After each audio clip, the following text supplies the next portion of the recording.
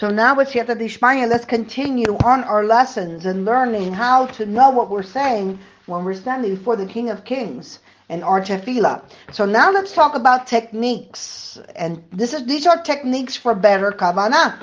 So how to prepare for prayer. So here's some guidelines from the Ramban. So what is meant by proper intention? One should clear his mind from all thoughts and envision herself as standing before the divine presence. Therefore, one must sit a short while before praying in order to focus her attention and then pray in a pleasant and supplicatory fashion. One should not pray as one carrying a burden who throws it off and walks away. So therefore, one must sit a short while after praying and then leave. So, for preparation, as a Rambam points out, that we're about to have an audience with the King of the universe. We need to get into the right frame of mind before we can speak to him. We can't just rush in and start praying. We need to give some thought about what we're about to do. So if we stop to think about the meetings that we have with God on a daily basis, it should give us pause. Imagine what's really happening. We're standing before Hashem, who has the ability to respond to all your requests. He is all-powerful and anticipates our needs even before we ask him. How powerful and how wonderful would it be if we were mindful of our thoughts and requests to Hashem and articulated them clearly and sincerely? How remarkable it would be if we prayed with genuine emotion. And so this whole lesson here presents some of the wisdom of our sages as well as the advice of contemporary rabbis to make the tefillah experience a more meaningful one. And so if you daven, let's say if a person's davening with a minyan, this is more for men, but let's say women, when we go to shul and you want to be there when there's a minyan present, it's extremely important to start on time. Why? As you'll see, a prompt start, especially for the Shacharit service, is needed to transition from our mundane activities to an audience with the King of the universe. Rabbi Herschel Schachter once observed that if one arrives on time for services, he is already 5 minutes late. In the morning at Shacharit, an adult male will need time to put on his talis and tefillin and recite brachot in order to start prayers with the Baal Tefillah. And some resolve that these Shacharit issues by arriving much earlier at morning services and getting a head start on the davening, or alternatively reciting all the preliminary brachot and portions about the sacrifices at home before they leave for shul. So even though the afternoon mincha and evening mari services do not require tefillin and talis for men, it's still vital to arrive at services a few minutes early. So why? Mincha services are often held during the middle of the workday, so when it's hard to concentrate because our minds are on business or on school activities. And similarly, at the end of a long day, it's often hard to focus on the prayers of Mariv because we're tired. So we need an extra dose of inspiration and a few minutes of spiritual preparation to get into the mood to daven properly. And some have suggested that these few minutes should be devoted to meditation. So, the greatest challenges that we face in achieving concentration, kavanah and davening, is that we're often distracted by our own thoughts and other interruptions. And thoughts may invade our mind about matters that we have nothing to do with prayer. So to illustrate this, like at afternoon mincha services, especially in the winter, when they may take place in the middle of the workday or school day, each person may have other things in their mind: negotiations for a pending business deal, preparations for a final exam, or even spontaneous insights about a major, let's say, halachic dilemma. So how do we exit our often hectic and demanding lives and enter a peaceful spiritual mindset to speak to God? So this transition is not easy, and it never was. And we learned that early pious Jews would literally prepare for an hour before beginning their prayers. In fact, these most devoted and righteous individuals spent an hour before and after each service, morning, noon, and night. And our sages were concerned that such a demanding regimen would not leave adequate time for the study or learning of Torah, which is the highest value of our people. So they limited the amount of time that we should devote to prayer. So what's clear from this discussion is that we should not begin our services to God without careful preparation. And one positive strategy to help us address the need to better focus on our prayers is the recognition that in our fast-moving, hustle-bustle society, we really do have much on our minds. And one rabbi developed a plan to take issues off his mind by putting them on paper. So he writes a daily list of the problems that most affect him.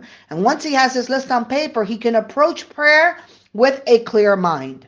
And cell phones going off during davening are also a major disruption. So it's recommended, with the exception of emergency situation, that your phone be turned off or placed on airplane mode. So in the event of a possible emergency, the phone should be put on vibrate.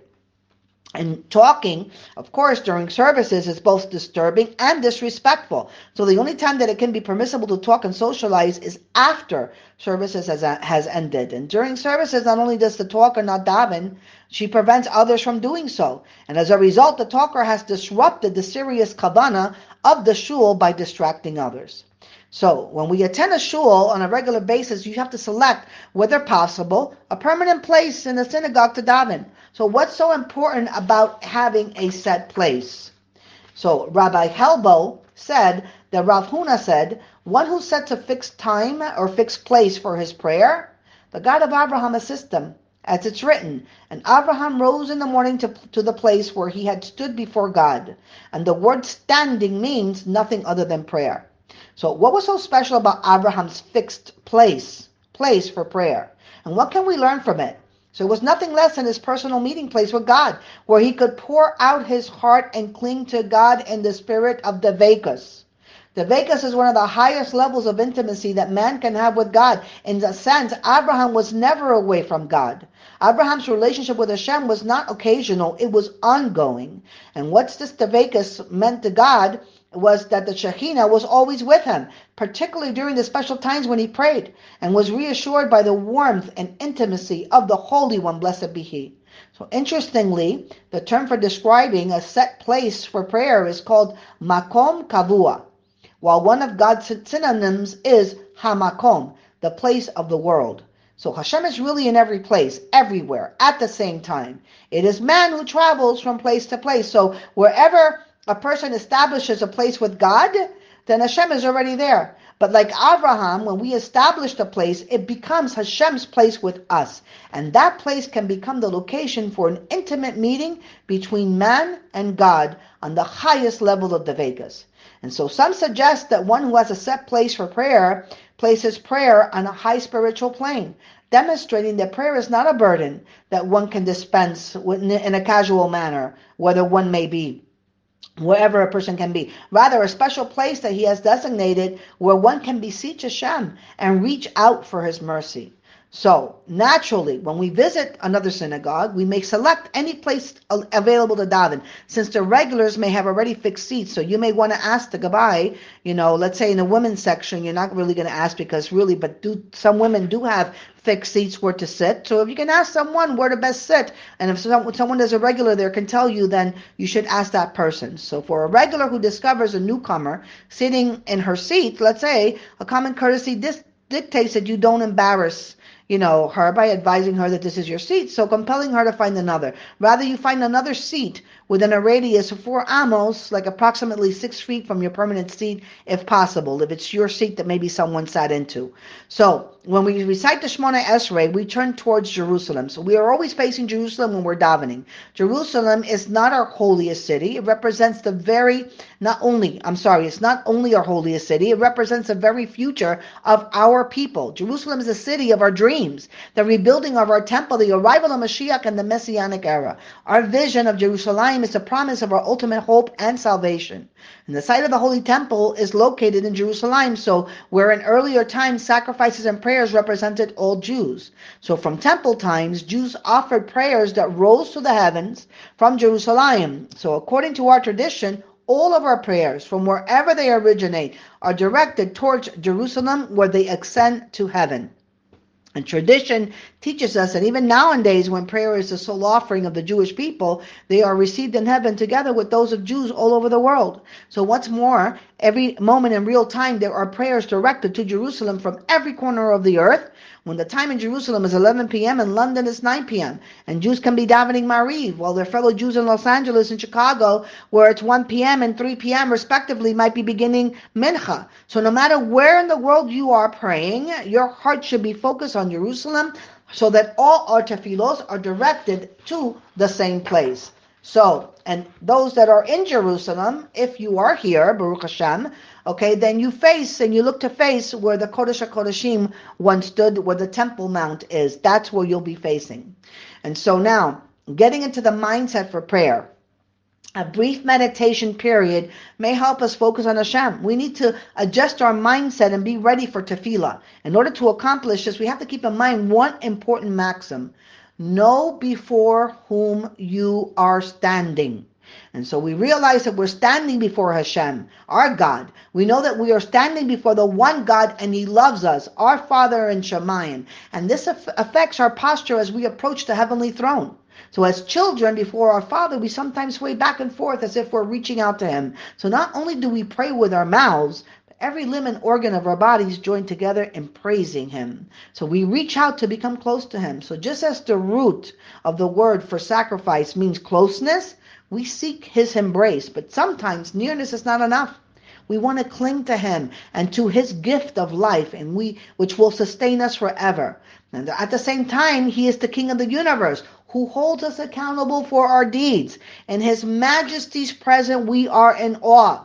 We are speechless at the very outset. So what can we say? What should we say? When we turn to God and appeal, my Master, open my lips so that my mouth may declare your praise. This concept of standing before the King of the universe explains much of the protocols of how we conduct ourselves during the Shemona Esrei. We bow 4 times during the Shemona Esrei, twice in the first blessing, Abos, and twice during the blessing of Modeim, and 1 bow when commencing and 1 bow when concluding the bracha. And we also take 3 steps backwards and forward before beginning and ending the Shemona Esrei, which demonstrates that we are seeking an audience with the King and departing from our meeting place with Him. During the Shemona Esrei itself, we're to stand erect at attention as befits the protocol of our meeting with the King. So, the Jew whose hands are outstretched to heaven, pleading as it were for God's help and praising Him at the very same time, is the Jew who cleaves to God. And sometimes we speak to God with tears, and He carefully bows as He enters the place of the King of the universe and stands in awe and trepidation as we come into this stark realization: why am I privileged to stand before the Almighty King? I'm not worthy of anything He gives me. And before I even ask Him for anything, He already knows what I need. So such a Jew should know that you are privileged to stand before the King because you are the son of Abraham, or you are the daughter of Abraham, Yitzhak, and Yaakov, who introduced our God to the world. You are privileged to stand before the King because He has honored you with His service. And in His service, you follow the royal protocol of bowing before His Holy Majesty 3 times a day. And sometimes once a day for women who hold that minhag that it is once a day. And sometimes a Jew smiles with joy, for she's reaching out to her Father in heaven, who is the epitome of loving kindness. And this Jew serves God with joy. And there are 2 Jews, are these 2 Jews, the one who reaches out to his Holy Father in heaven with elation, and the other one who trembles and in awe before the King. Are they different Jews? Are we different type of Jews? So the answer is an equivocal no. There's only one. We're all one and the same. That we're models of our Shemona Esrei, and they bring with them all the feelings of love and the joy, the awe and the humility. That's all part of us when we pray to our Creator. And in the end, while some Jews may sway and pray, others will stand still. But we're all relating to God as King of the universe and as our Father in heaven. Our halachic sources support this idea by suggesting that one who normally stands still while praying may switch to the method of swaying back and forth, like shuckling. So the Mishnah Brura concludes that both of these approaches are authentic, as long as you are directing your heart to Shemayim. So with Siyata Dishmaya, we'll continue and we'll talk about the meditation that we need to have to enhance our tefillah experience. Baruch Adonai Leolam, Amen ve'amen.